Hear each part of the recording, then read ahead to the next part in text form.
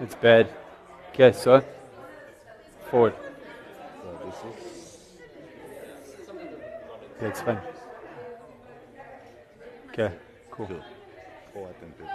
And then this is a click to play the next slide No. because you this thing's just- got multiple things in it. Okay. Yeah. Yeah. Okay, Cool. cool.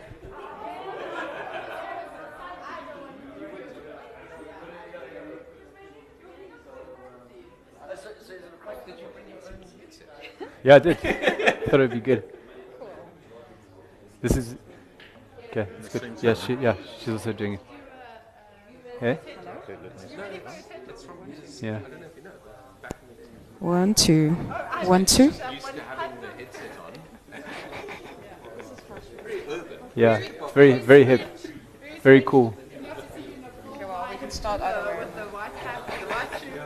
With the cap. Yeah. Hey? I never had a full head of hair. That's the thing that you didn't realize. I don't know if anybody's introducing us or not. But I think we should just start.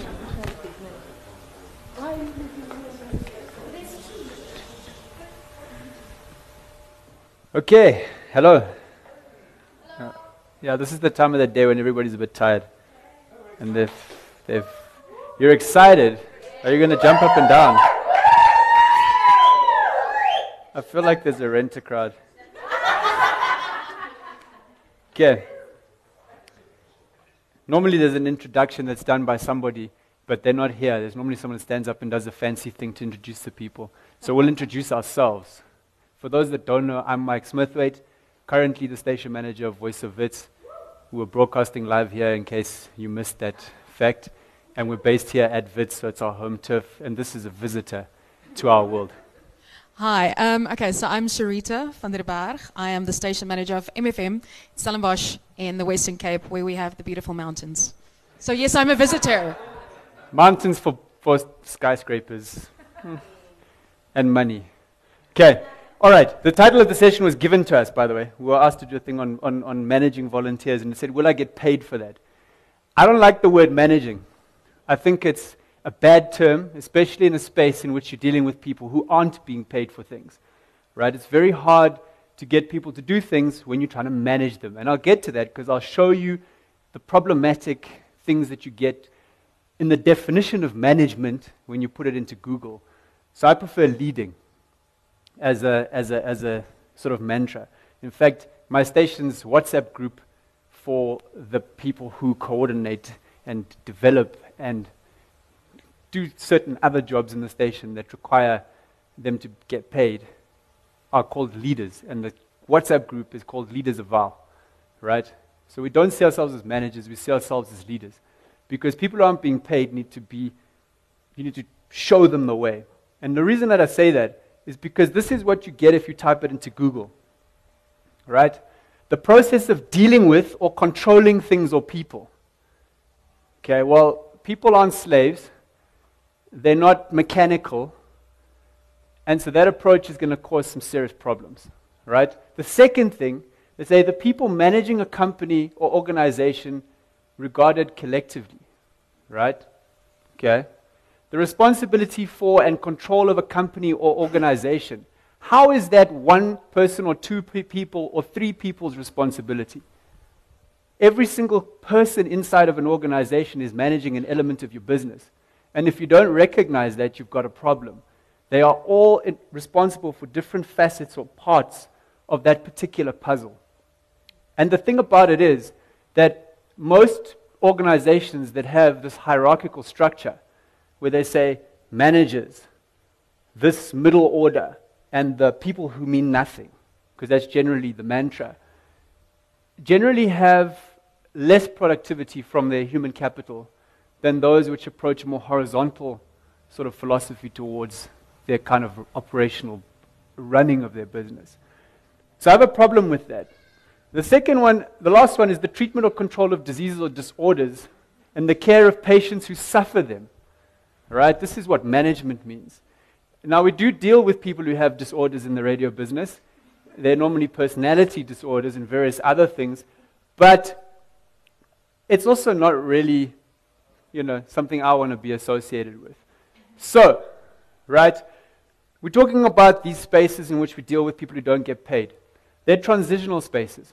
They're spaces in which people come in and out of them on a cyclical basis. Guys come in for a year, 3 years, 4 years. Some overstay their welcome, and we call them postdocs, right?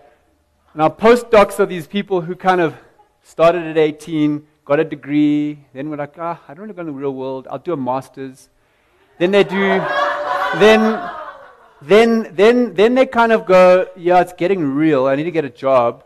Okay, I'm going to hang around a bit longer, right? Now they get to 28, 29, 30, and they're still at campus radio, right? Reality needs to hit home at that stage. You either need to leave and go do something else with your life, or you need to focus and harness your skills and move into the commercial space, the public broadcaster, or somewhere else in the media space, right? And for some, it's the reality that they've been on air for like 6, 7, 8, 9, 10 years.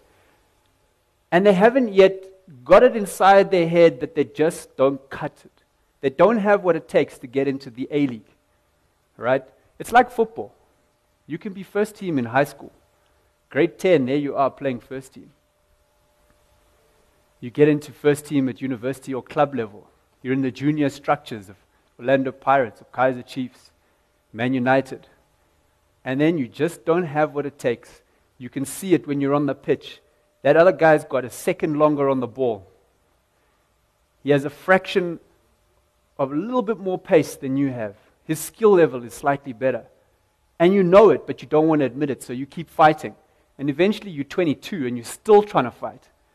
And it gets to a point where reality has to bite, that perhaps you can still be in radio, but not on air. So transitional spaces. You can become one of the managers. Yeah.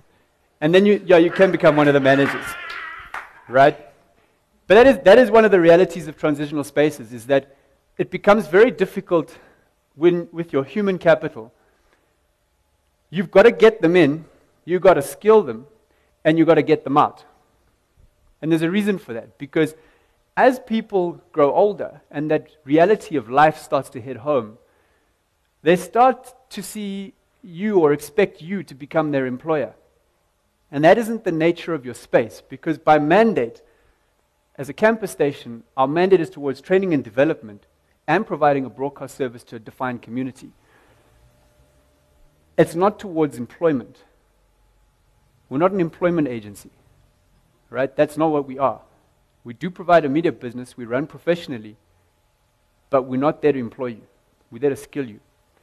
And so part of running with volunteers is that your human capital, right, is everybody from the person who just walked in the door to the person who's about to exit. And all of those people are in a state of transition. They're in a state of growth. They're in a state of movement. And the tricky thing that you have to face, or what we face, is having enough at either end of the spectrum. Because if you have too many exit, you then end up with no product. And you also have no skills capacity in your organization. So when we launched Voice of Wits 5 years ago, there was nobody with any skill in the organization. It was everybody was starting on base level 1. I was the only person who came from industry to stand there with any knowledge. And that's a problem when one person is a point of reference. So part of what it is that we do is you've got to build up your skills capacity. And I say this, train them so well that they don't need you. I don't like being called. I like it, but I don't like it. I love skilling people, but I don't want to have you come back 4 times.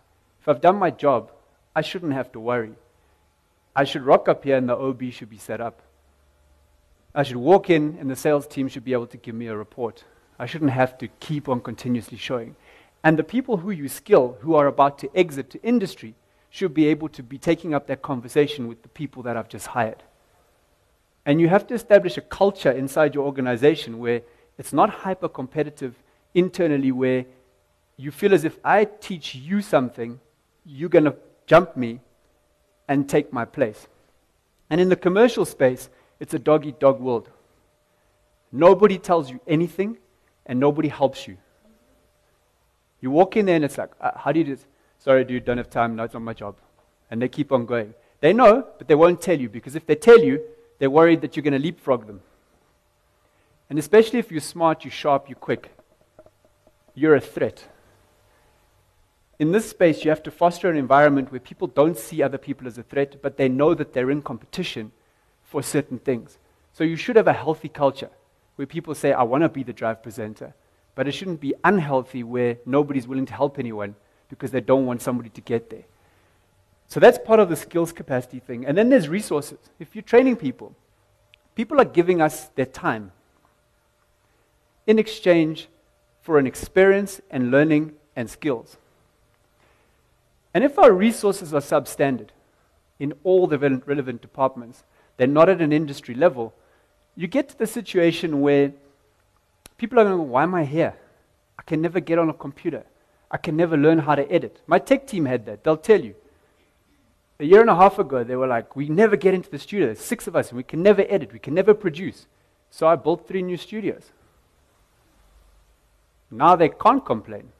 Yeah, they have to schedule their time still. But there's dedicated spaces for tech guys, which wasn't there 5 years ago. And it's at an industry standard. They use Pro Tools. They've got their own, soundproof space. In fact, Nkululeko is recording the session. He likes to play loud sounds in his room. And you faintly hear them if you stand by the door. As soon as you open it, your eardrums bleed, right? But he's got his own space, which wasn't the case like a year and a half ago. So resources are very critical. Because without resources, the people that you're busy training who came there to learn, who came there to broadcast, can't do their job. And it becomes highly frustrating. Our news team had that. They were always fighting with the tech guys to get in the studio to do interviews.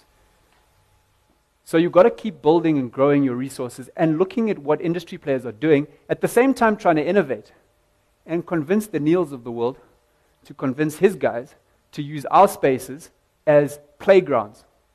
So things that they're too scared to experiment with in the commercial sector, to say, you know what, let's trial this on a campus station and see what happens. And if it works, we're going to implement it at our level, because it doesn't affect the business of the campus station as badly as it could potentially affect the business of a commercial station. I'm going to interrupt you there quickly with that. Just on what he's saying at the moment, we actually are in such a fortunate place in a community radio station that I've had people, when I interview people, come from well-known, I'm not going to mention names now, but well-known commercial spaces to want to come back to campus or community, just purely for that playing ground, so that they can think out of the box and not be so boxed in. So it's quite, that for me is a very big factor. It's probably the only space you're going to get to do whatever you want. And for me, the thing is that these spaces, that there should be skilling people so they're good enough to take a job within the commercial sector and understand the business of radio. But they should be able to start playing in this space, so that the commercial sector in the future isn't what we've been hearing all day, or actually yesterday, all of yesterday, where they're talking about this generic cut and paste content. Some of the most interesting content is happening in the community and campus environments. And it's translating that in a later date into the commercial space, where that value of content is then seen. So we've got these particular elements that come with the sort of, I'd say, the challenges of managing transitional spaces, right? And human capital is a very interesting one. Just to touch one more point on it, is human beings are not off a conveyor belt. So they are. 90% of students are very much the same. They look the same, walk the same, talk the same, smell the same, dress the same, eat the same, do exactly the same things, right? They are boring human beings. And then you hire the people who are so different and so alternative that they're not easy to handle, in a sense. They're not palatable to everybody. But they are unique, they are dynamic, they're creative, they're intelligent, they've got something to say for themselves, they're opinionated whether right or wrong, and they're able to contribute something that the generics of the conveyor belt aren't. The generics of the conveyor belts are what I call content consumers. They go where the wind blows. That human capital that you get, you want to have the potential to make them great broadcasters, but you want them to be somebody who, from a from a point of view of their personality and makeup, is an interesting human. A non-interesting human, don't want to touch them, right? But what comes with that is the challenge of then working with that person in a voluntary space, because that person won't just take your word for it. They won't just do what they're told. You have to show them how to do it. Yeah, okay. I'm going to move on and hand over very shortly here. These things are all interconnected, right? Just to quickly touch, the license is the one thing that kind of does hamper us a bit, because what you can do in terms of your actual broadcasting content is determined in large part by your license. So for us, we're licensed in English. Now, a lot of my presenters are like, I'd like to switch languages. So the license conditions say you can't. How do you get around it? Well, you train them to translate. Do your part in whatever language you wish to do, but make it so that somebody who's listening, who doesn't understand it, would still be able to understand the conversation. And your community obviously feeds your talent, feeds your listeners. It all is interconnected, right? And this is where MFM has an interesting way of managing, leading their volunteers, as I put it, managing, as they had it, their volunteers. And this system is particularly interesting. And it's one of the things that now I'm going to hand over to Shrita, and she's going to tell you about it. You can talk more about it. Let's open up that. Okay. Right, so before we start, while they're getting it ready, the reason I have my iPad in my hand is just because my whole thing that I'm talking on a point system, which I'm going to talk about in my hand. I don't know the whole thing by heart. Right, so why do we work? You can just slide there. Okay, so I'm going to briefly mention how we work. Thanks. How we work. So we have a 3-month training program, obviously the same as pretty much, hopefully, most campus stations. And then we have a point system. So our 3-month training program, we accept volunteers biannually. They shadow presenters for 15 hours, so 5 shows. Then they produce for 39 hours. Then we teach them how to compile news. We have people from EWN who comes in and teaches them. So the exact same way that EWN all over the country does their news, that's the way that we do our news. We teach them about how to use social media. It's also part of the contract that they sign. We teach them how to write ads in case they want that skill. We give them voice training, obviously. So that's just the normal start. So that's how you would start. Okay. So Mike mentioned that the average turnaround is between 1 year and maybe 3 years, maybe 4 years if you stick around long. My average, I think the shortest, I have people that leave after 6 months, but on average they stay for about 3 to 5 years. Most of them actually work in commercial spheres while working at MFM still, so they do both together. Obviously they just get paid for the one and not the other one, aka mine. All right, so when they're finished with training, we provide them with the opportunity to take on more responsibility. Yes, we call them sub-managers. We have quite a few positions, and I'll explain the reason for this now. There's one more. Okay, so we have a marketing coordinator, community coordinator, a music compiler, a tech coordinator, station producer, news editor, and sports editor. So what happens is we are 5 managers. Then every single year this gets chosen. So you can stand for this position. It's not a paying position. It's just something that you decide you want to do and to take on. So this is a presenter, but on top of this, because we believe, I'm a very firm believer in there's no such thing as only a presenter, okay? What's going to differentiate, what's going to separate you from another presenter is going to be what other skill sets you have. So that's where this comes in. And all of them, below them, have a team of 6 people that they then look after, okay? So we teach them pretty much how to be leaders from the start. Okay, point system. This is actually what I'm getting into. Right, so this is a very interesting thing. So we pay our weekday presenters, but no one else. Okay, so volunteers, basically, what happens is when you start at MFM, you get 100 points, okay? The reason, I'm going to explain a bit more on that. The reason we have a point system is it's a bit of a barter system, okay? So it's a way for us to manage the situation. It's a checks and balance as well. There is some money in it. Oh, it's not there. If you carry on. If you have the most points at the end of the month, you get 3,500 Rand cash as well. Okay, so we do have some cash that we've put aside every single month for this thing. Now, okay, you might ask me now, what is this point system? So it has 4 categories. Okay, it's divided into meetings, programming, other, and serious. Okay, every single staff member, management included, is on this point system. So all of us are accountable to this. Okay, right. So let's start with the easy ones. So if you don't show up for a meeting, it's minus 500 points. If you are late for a meeting, it's minus 250 points. You'd think these things are supposed to be easy, but we've all seen, even just today, how late people are for events and things like that. Okay, so the idea is to teach them from the start to be punctual. Okay, so programming, when it comes to programming, I actually had an incident where someone went out on a smoke break recently. But anyway, so if you smoke while you have a show, it's minus 1,000 points. If you have your cell phone on, yes, we have a no cell phone policy because unfortunately young presenters, their minds wander and they go all over the place and it influences the way they sound. So minus 1,500 points if you have your phone on in studio. There was a couple more that I wanted to mention. Let me just put this thing on again.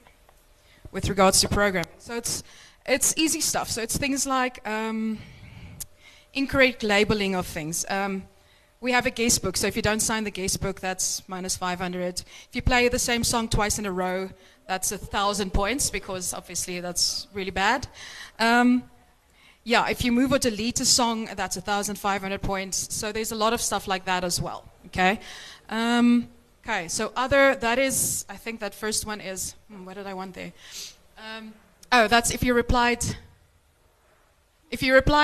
late to an email. That's wrong. If you reply late to an email, it's minus 350. If you don't reply to it, it's actually minus 500 points. So it's things like that as well. Because remember, on the other side of things, think why this was brought in as well as we sit on a daily basis. There's a lot of stuff that needs to happen. So if you don't reply to me, you're making my job more difficult because now I have to go and find you and figure out what happened, why you're not replying to me. You're wasting my time in essence, okay? Hence, this kind of stuff.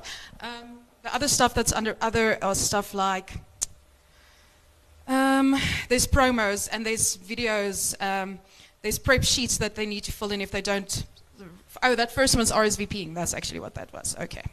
Not submitting your blog on time, minus 350. So it's all the basic day-to-day things that if you're in a commercial sphere, you'd expect them to do. It's just we put this on a point system.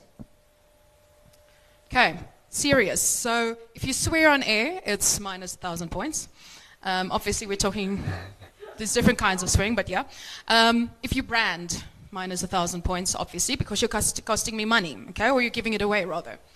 Other stuff under serious was things like not adhering to the script requirements, using our resources for personal use, theft. It's a big one. That's a suspension or dismissal, obviously. Borrowing our equipment, not wearing MFM clothing, destruction of property, incorrect referral to our name. So there's a lot of stuff like that that's also in it. Okay, consequences for losing your points. If you're a weekday presenter and you lose your points, you'll get a warning. Okay, and if it happens again, it's a written warning, and then if it happens again, you go to an external hearing, okay? Weekend and stand-in presenters are a bit different. Keeping in mind, my weekday presenters are contracted through the University of Stellenbosch. They all have a one-year contract. They get cash as well, okay? So the system is a little bit different for them. My weekend and stand-in presenters, if they go into 0 or below 0, it's 2 weeks suspension. The first time it happens. The second time it happens, it's a warning. If it happens again, you're fired, okay? With that, when you come back from suspension, they go onto a monthly or a 1 month long 4 to 6 in the morning training slot. So the morning glory slot is what we call it, for a month, so that we can see that they're actually still committed to the station. Okay, so we're very strict in that sense. I have to say that. Yet I still have 65 presenters. So okay, so added incentive, as I've mentioned, 3,500 rand. You think that's not the only thing they work for, and that's correct. We all get stuff for free at radio stations, okay? We all get tickets, we all get CDs, we all get whatever it is. How it works with us is if anything is given to you on your show, you need to declare it, okay? And then we sell the stuff for points, because the way we see it is you're only on the show where you are because we put you there, so you're not automatically liable to all that stuff or to keep it all. Oopsie. What am I doing? I keep pressing this thing. But in any case, so Yeah. But there's other stuff as well. You get points for helping us with production work. Also, if there's a paying client involved, you'll get cash for it. For voiceover work, again, either points or cash, depending on what there's involved. MCing work, DJing work, helping with any of the setups. If you write reviews for us, we have what's called an MFM press. If you're involved with that. If you fill in for shows, you get 500 points per show.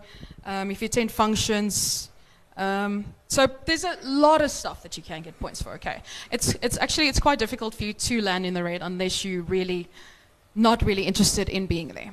Okay, that's pretty much the point system in a nutshell, like in 5 minutes. So the interesting thing is, right, I admire the point system, but in my world, I deal with bureaucracy on a daily basis.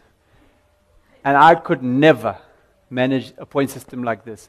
So I credit MFM for their ability to manage it. I like admin, it's fine. But it would, there's a stereotype, but we won't get into it. It would blow my mind, having to dock and add and subtract. So I tend to have a slightly less formal process. It's very clear. Make sure that every single person working in the organization knows what they've got to do, why they've got to do it, and how it feeds into the bigger picture. By understanding that, if you are then not able to deliver or don't deliver, you're then held accountable according to a disciplinary code, right? We tend to take the approach of corrective before punitive. So you can make some serious mistakes in my world. We've had a number. To share a few funny ones, we had a staff get-together. A couple of guys got a little tanked, and one of our presenters stood up and decided in the middle of his pass out at the station to do this live on camera in the middle of the office. Then he zipped it up and went back to sleep. Right? Now, in a lot of organizations, that would have been an immediate dismissal. Right? So a lot of people would be like, oh, this guy must get out of there. There were members of my staff who were like, this guy must be fired. It's disgusting. It's the worst thing that's ever happened. And what camera is that? Was it something that only you guys saw? Oh, no, it was on the video footage. I have the security cameras of the guy like getting up, and then and go back to sleep. And the interesting thing about this is that now I'm the kind of guy that goes, right, people are young, people make mistakes, and people have the opportunity to learn from those mistakes. So the disciplinary code says, fire him. My staff, half of them say, fire him. The other half are laughing and wanting to turn it into a social meme that they can put up on the internet, right? So they want to take it and make a YouTube clip out of it, right? And I guarantee that YouTube clip, okay, besides the fact that we'd have to put something over that when that comes up on the video, that particular video would have gone viral. There's no doubt about it. But what I decided to do was rather to pull the person in and have a conversation. Because we're dealing with human beings. We're not dealing with like something that is a device, where there's either a right or wrong, do this, do that. Have a conversation, chat. Tell a guy, look, buddy, I don't know what you do at home, but if you did that in your mom's lounge, what would happen? In front of your aunt or your uncle. You know what's going to happen. You get slapped, right? You're going to get kicked, drop kicked out of that house, or you're going to have to clean it up. So what I did was make the guy clean it up. He got a warning, and we moved on with life, right? Happens. And we've had a lot of incidents like that, right? So have we. Silly things that people do, right? But we have conversations. And you can tell the difference between what I call a little shit and a person who's not a bad individual, but they've made a mistake. So mistakes, that's part of why we have a training space. Yeah, we want to run on commercial and professional things, but at the same time, this space has got to be fun. Because if you're dealing with people who aren't getting paid, it's got to be fun. You've got to be enjoying what you're doing, and you've got to foster an environment that creates a culture of positivity. Yeah, there's going to be issues. There always are. I mean, some of my guys are here, and they'll tell you. We had a huge issue over free tickets. Massive. You'd think it was the end of the world. Now, for me who's being paid, I kind of look at it and go, this is like juvenile. I don't want to entertain this. And then I think about it. Hang on. If I'm not getting paid, the only thing that I have to get, besides being on air and getting skills, is that ability to go to a concert. And so when I just gave the tickets to someone, it's seen as a slap in the face for everybody else who goes, but why that person? Right? And it becomes a very big issue. And it becomes a big issue very quickly. And it becomes something where you're almost at the point where people are like, we are going on strike. Right? And it got to that stage. I'm going to be dead honest. It got to that stage where there was a whole group of people who are like, we are going to have a revolution. Anyway, we had a meeting. And what the meeting actually revealed was a system of how to manage that. So now you reply to an email that says there's free tickets available. If there are more people than tickets, we draw names out of a hat.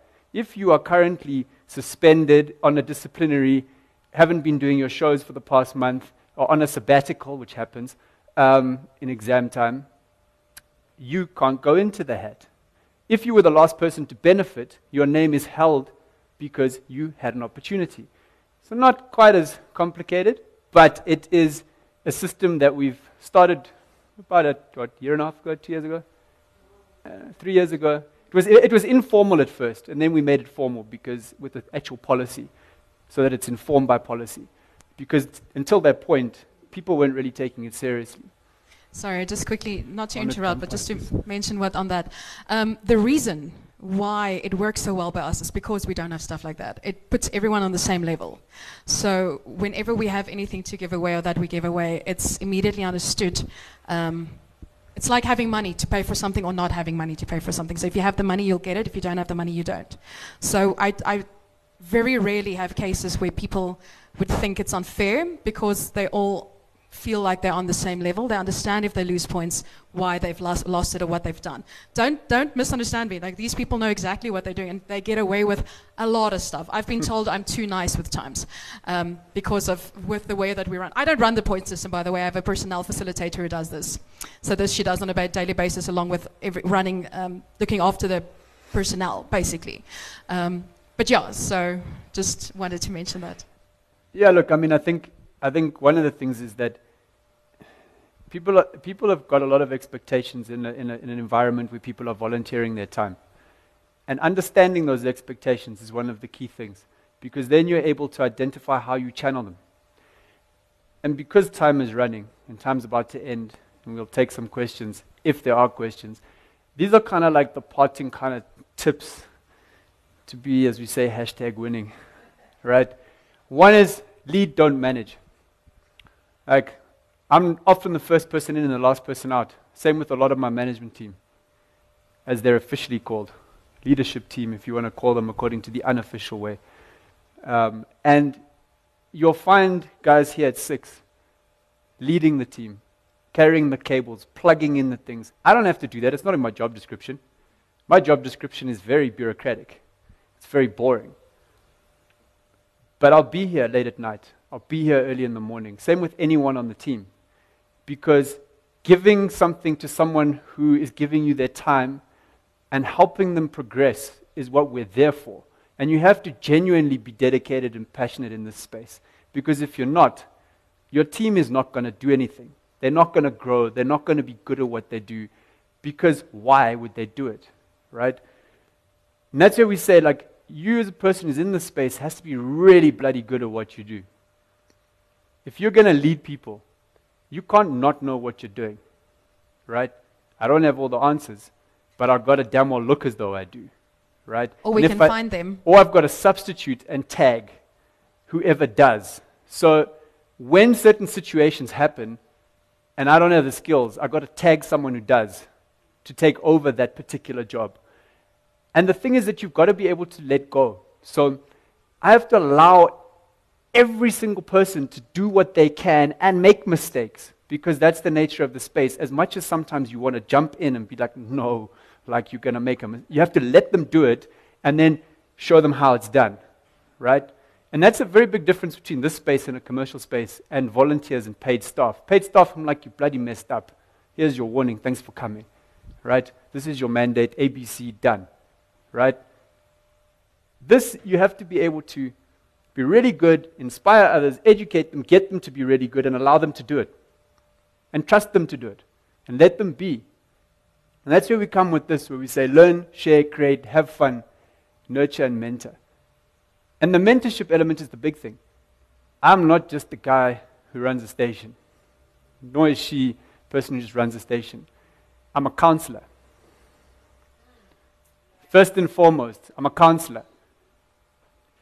I deal with everything from I'm about to fail my course, to my boyfriend cheated on me 3 times with my best friend, to I'm pregnant, to I was raped, to I was mugged, 3 in the morning, I'm at the hospital, this is what's happening, what do I do, the cops want to arrest me.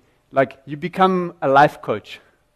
And that's part of what this space is. And some people in some of these spaces are very much like, my job's this, thanks for coming, I don't want to talk to you, cheers.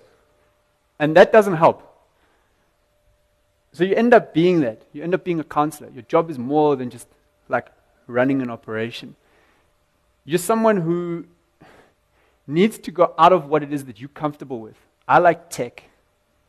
I can spend all day doing tech, right? Playing with gadgets, messing with systems, doing that side of things. But I have to be able to do sales. I have to be able to do music. I have to have a conversation with Sim, the compiler, and everybody who's under him. And be able to have an intelligent conversation. And that is not an easy thing to do. And I think that if anybody who's managing or running or working in voluntary spaces, skill yourself as much as you can to be able to impart to others. Because that's one of the ways that you get things done. Sorry, I'm just going to interrupt you there quickly. I think the biggest thing about being a station manager is we're literally a jack of all trades, as bad as that sounds. You have to. You need to pretty much know a little bit of everyone's job. He mentioned he's good at tech. I'm not, but I have a lot of people who can, and I've learned how to do the little bit of it. As I'm sure there's other things that you would have had to learn as well. So we all kind of learn just to do little bits of everything to help put this whole thing together in order for this to work. And I think the thing that I suck at, I'm a bit of a perfectionist and I'm a bit of a hard ass, and I sometimes come across as if I don't appreciate the people who work for me. I like genuinely sometimes forget to be like thanks, you've done a great job, right? Because I'm always on to the next thing, because I'm always busy, I'm always running. I'm always trying to get this done and that done, and I forget to go like, actually that's a damn good job you did, right? There's other people on my team who are better at that than me, right? And that's something that's very important, right? It's something that I personally have to work on, right? And understanding, the part I do get is this, understanding the psyche of human beings, right? And how they tick. So knowing that, like Neil there is a Liverpool fan, it doesn't work for me, but I know that, right? So if I want to poke fun at him, I just have to find some content to do with Liverpool. It's not hard in the current context, by the way. But I try to do that. This is a key one, sharing information. One of the biggest problems in voluntary spaces is people make up stuff. They think things aren't happening. So I fired someone recently, and people thought nothing was happening with that person. They all thought this person's getting away with it, because discipline, that type of stuff, is done behind closed doors. And then suddenly the person was no longer there. And everyone's like, what happened to so-and-so? And you go, no, he's moved on to better pastures. But it's not just that. It's things like, people want to know where the money goes. I sent, just 2 weeks ago, I sent my entire team the sales report and the finances. Why? Because it's public information. It's going to go to our board, it's going to be audited, it's going to be put out in a report. So giving people access to that information helps them to better understand the organization. So when I say we're behind on sales target, therefore we're not getting free shirts, or you're not getting free shirts printed by us.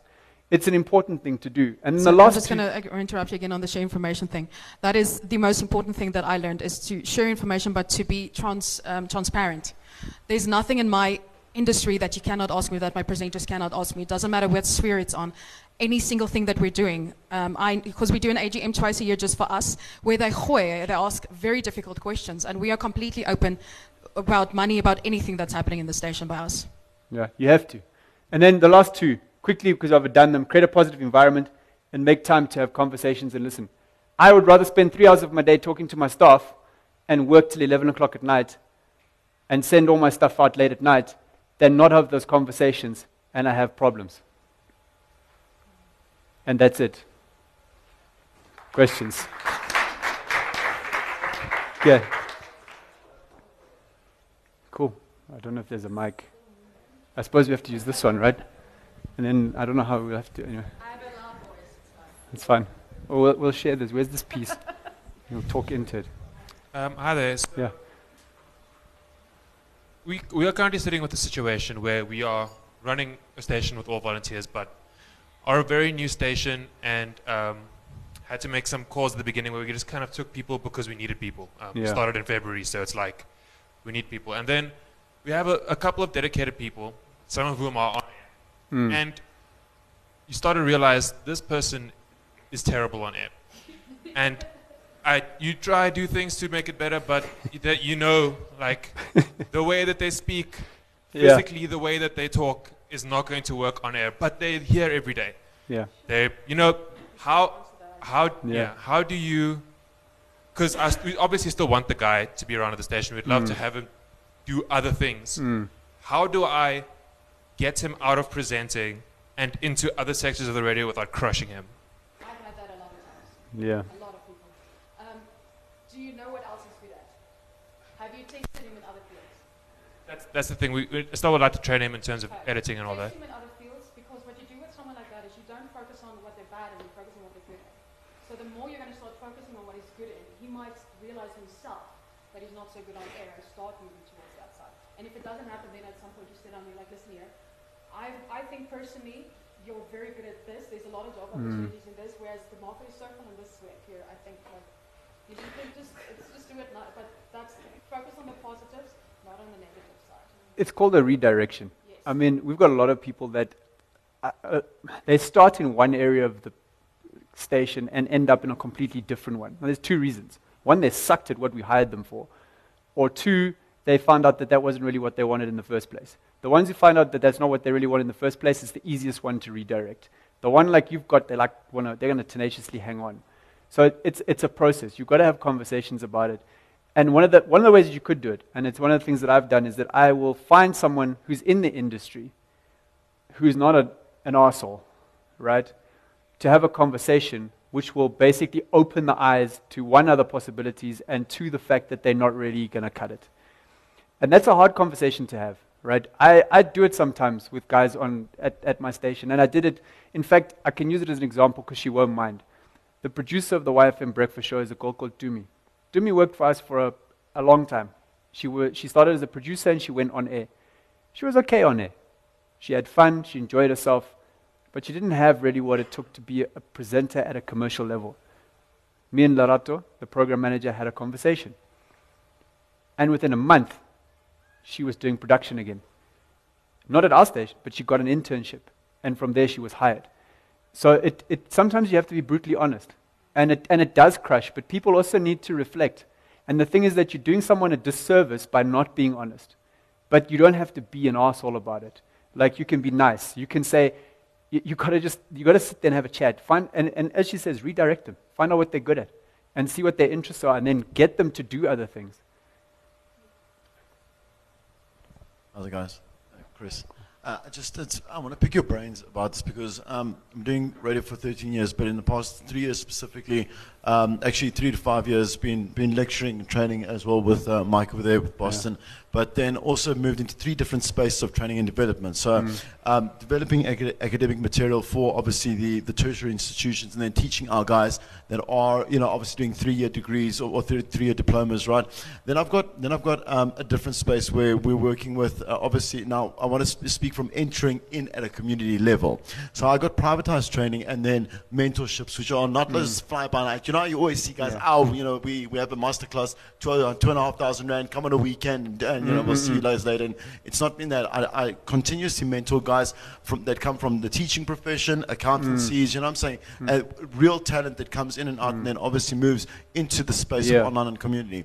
So now I've got the students here. We've got obviously the guys from completely outside the industry, and then we've obviously got the guys where it's like you say, like the guys that you picked off campus, I'm saying, have absolutely no experience whatsoever. Take them directly, I'm saying, onto a station platform, and I train within stations, right? So young presenters from commercial to community to obviously online, I grab them if they've got talent. Now, my problem is I'm not lying at all. I just want to be able to know the proper advantages of why each one has an advantage of learning and getting into a community station, should I say, an upper hand. That's what I'm saying to you. It's like an upper hand, because they all come from three different spheres. So you're sitting with our students, let's say, that have 3-year diplomas. I've got privatized courses that I run maybe for 3 months or a couple of weeks, or online, like I say, ongoing mentorships. And then I've got the guys that are already in the industry that are taking basically, I would say, their own sort of private time with their talent, and then growing talent as it is. So just to pick your brains on each one of those, you know, like if you're talking to these guys all the time, why they do have an upper hand within the industry by getting a little bit more learning, by keeping themselves a little bit sharper. Then, you know, like I entered Tux and I was doing computer science. I generally was cuck on air for a long time before I decided that, you know, I'd grow and develop within the station itself, you know. And so it just so happened that I made it somehow in radio for enough time. But the educational aspect, I'm saying, you know, the training aspect, what would you say to each one of these guys as having an upper hand? You know, I'll be honest. Sense. Yeah, I mean, I'll be honest. You can talk and say, like, for me, often the guys who are studying it are really crap at it. I know. The thing is, sometimes we do have classes And sometimes- of 80, and there's 6 guys that can be on-air presenters. But then others who can't. But then we have 72 guys who could quite possibly and fairly be producers, marketing, sales. The thing is, like, we're obviously creating we want to create realistic. But they have an upper hand immediately because they need to be trained in that. Right. The only sphere where you can't tell them they have an upper hand because they have this diploma thing is for on air. Yeah. Because either you have the talent or you don't.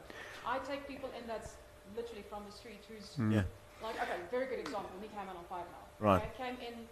The first time I heard that guy, he had absolutely no experience whatsoever. Yeah. My first interview with him, I was like, dude, you're going to go very far. Yeah. 3 months later, people started wanting to pick him up.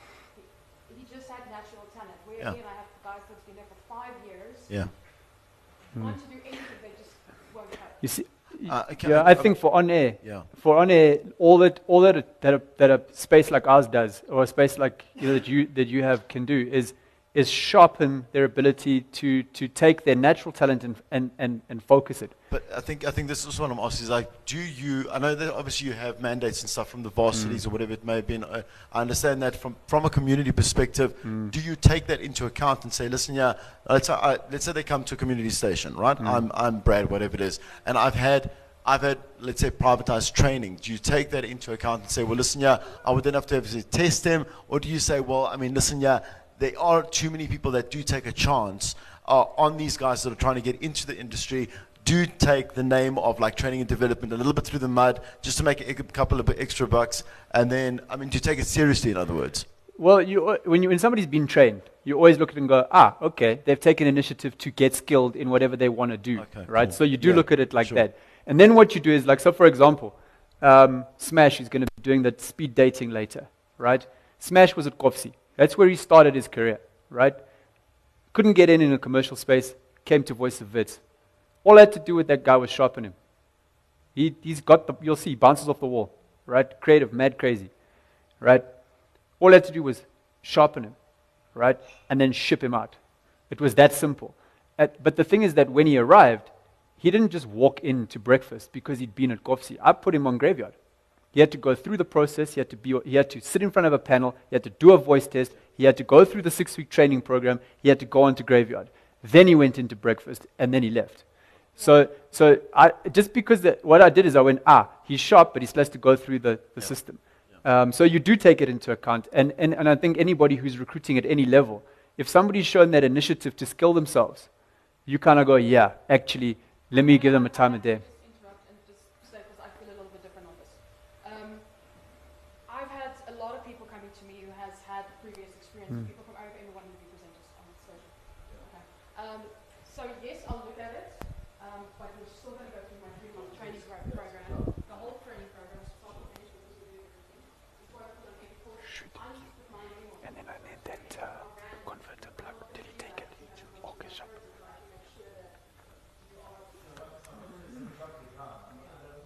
Obviously, you look at it, but I'm not going to give you a position of someone else. Again, like I said,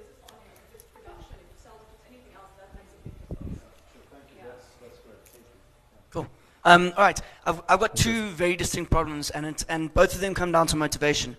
The radio station that I am the programming manager for, what we do is we take people who are not radio people, or if they are radio people, they had a stint at Tux, and then they come and they work at us, or they were at TUT or whatever it is. In the last 6 months, I've had 6 people leave to go to commercial radio stations, and I've had to fire 2 people as well, because they're just not motivated, because they've got a full-time job, and. So if you look at our turnover, we're almost at student level, and the underlying issue here is motivating. And I like to think that I'm a very motivating kind of person. But how do you motivate somebody with a full-time job to stay at a job that they're not going to get paid for? Yeah, okay. There's a simple thing. If you have a full-time job, Do I have one? I'm saying if the person has a full-time job, my first thing to them is, this is what I require from you, right? Just from a time perspective. Before we even begin training, before they even get hired. Because most of them, when they realize what it is in terms of time, they then realize that they can't do it. Because a lot of people have this unrealistic perception of what they can do. They think they're like these superhumans. And they've got a full-time job, and then they think they can still come and do a Monday to Friday nighttime show. Right? And the reality is they can't. And I will not hire someone who's got a full-time job and is trying to do something for me unless, if it's Monday to Friday, they can do weekends, but it's actually detrimental to the organization because they're never part of the structures and they never engage with anybody else who works there. So they become these aliens that nobody knows and they don't exist within the brand. So I don't waste my time with full-time people. If you want to do it, do it. If you've got a full-time job, maybe you need to get a more flexible job so that you can dedicate your time to my space. Because I've got to train you, I've got to develop you, and I've got to motivate you. How do I motivate someone who's never there? Who just comes in to do their show? Like, you can motivate them, don't get me wrong, you can. I'm just playing another side of it. Like in my space specifically. And then I don't take full-time if we fire people. them because they're not there. Okay, I'm going to interview Yeah. here. My news editor works full-time, 9 to 5 weekdays, okay? And he reads news every weekend on air because he really wants to be on air. He just can't quit his job because he needs cash, okay? So I think if someone, the big thing for us is we get rid of the people who don't really want to do it in that 3-month training program. It's very intensive. So half of the people that we hire or that we get in fall out in that training program, and the other half really wants to do it. So this guy that I have, that's my news editor, comes in every single day in his lunch hour. He's there every single day before work, after work, every weekend. He's very hands-on. I probably have like 10 miles from him now because he wants to do it. Your thing is to remember is people are different. Yeah. People are motivated in different ways. I mean, we've got guys who are like that. So we've got a guy who works with the tech team.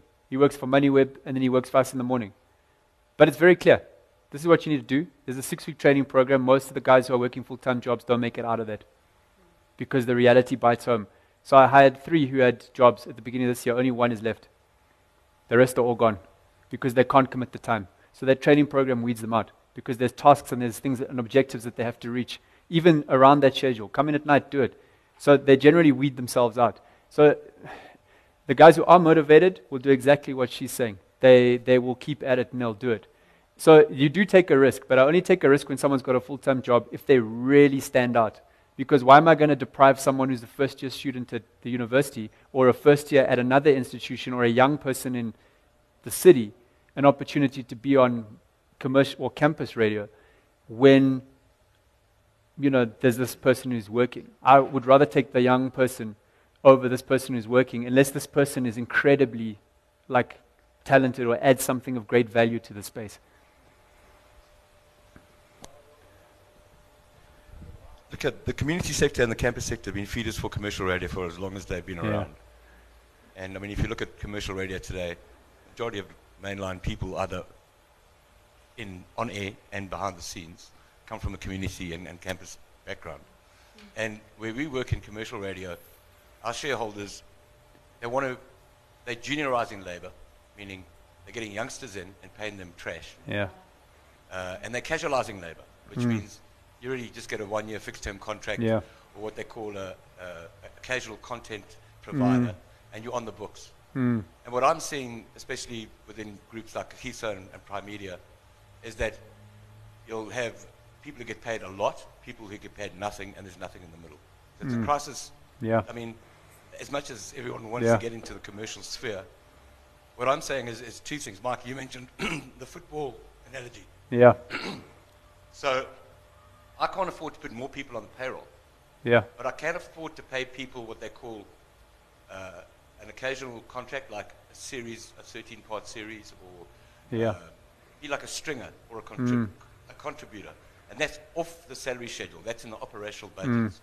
So looking at all the work that community does generally, I've heard some really good stuff. I mean, I follow your podcast a lot Yeah. around the science and the technology stuff, around your social justice stuff. Yeah. And they're really good. They really are good.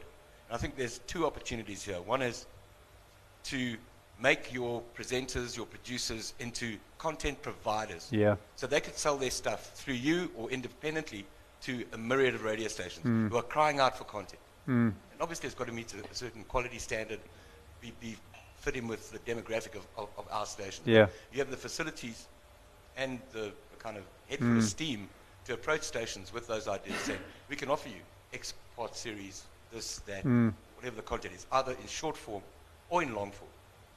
The second thing is, you've got these pools of talent, and it's almost like you become an agent for Yeah. the next generation of producers. Yeah. And no, but seriously, you'd Yeah.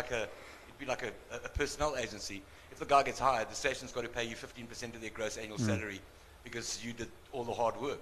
Because what's happening, we're coming into your situations, and yes, people do come through, but like you say, people do stay for a long time, some of them. But to use all the hard work you guys have done to actually capitalize it in a way. So if you know you've got a brilliant person, you sent me some demos a couple of weeks ago. I was really impressed with three that I got, is that there should be some kind of system internally at stations that earmark the best people, not just on-air people, like producers, technical people, newsreaders, writers, etc., and pitch them to stations. So trying to get people to start producing content externally, Yeah. not for your purposes, But for the other, for other yeah. stations, and then also trying to capitalize on all the training that you've done within the organization. And I think it's interesting you say that about the content side of it, because the future of the way the industry is going to move is going to be very content focused.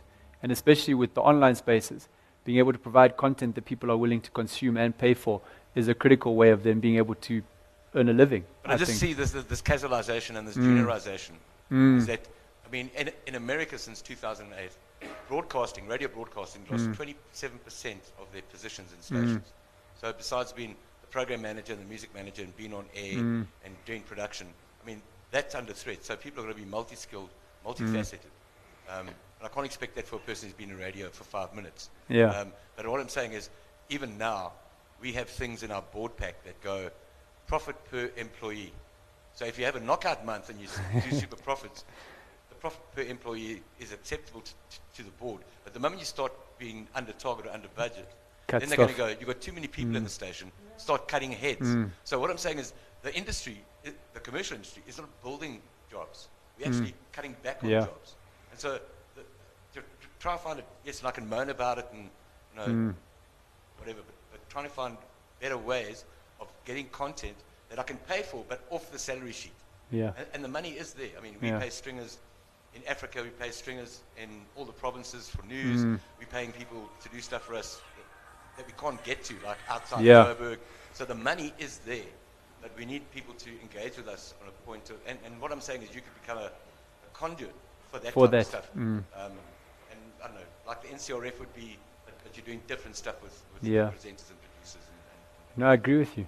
I mean, I think that there is an opportunity there. Definitely. 100%. But I mean, what we've done with the guys in terms of the talent, that thing where they constantly take talent and you feel like you're being kind of bent over the table, is we went to the Kagisos and the prime meters and said, right, you've been taking our talent. So now this is what we want to do in order to get it. So they weren't willing to pay for it, obviously. But what we did do is we structured those internships. All I can say is this, is under the new They Labour Relations Act, yeah. as well as within the new BE codes that have been changed, stations have to tick these boxes. And ultimately, it's a compliance issue now. So, I mean, if you look at an entry-level salary, say it's 10 grand, and they've got to pay you 15% of that. I mean, I'm talking about in terms of what agencies do, placement agencies. And you can cut a deal with as many stations as you can. Yeah. And I don't think, because it's a compliance issue now. They only think twice. There's some stations, that I know of, under the new codes have gone from BE3 to BE8. It's far more stringent now. You really got to go. And do that. Supply chain, that's enterprise, this is training and development. So, top of mind, sitting where I am, this thing about you can't employ more people, but they want more content. I'm trying to find creative ways to get around that. Actually, and also to give younger voices a better platform. Cool. I think that's a good thing. If there are no more questions, let's get something to drink. Let's go chat. Continue.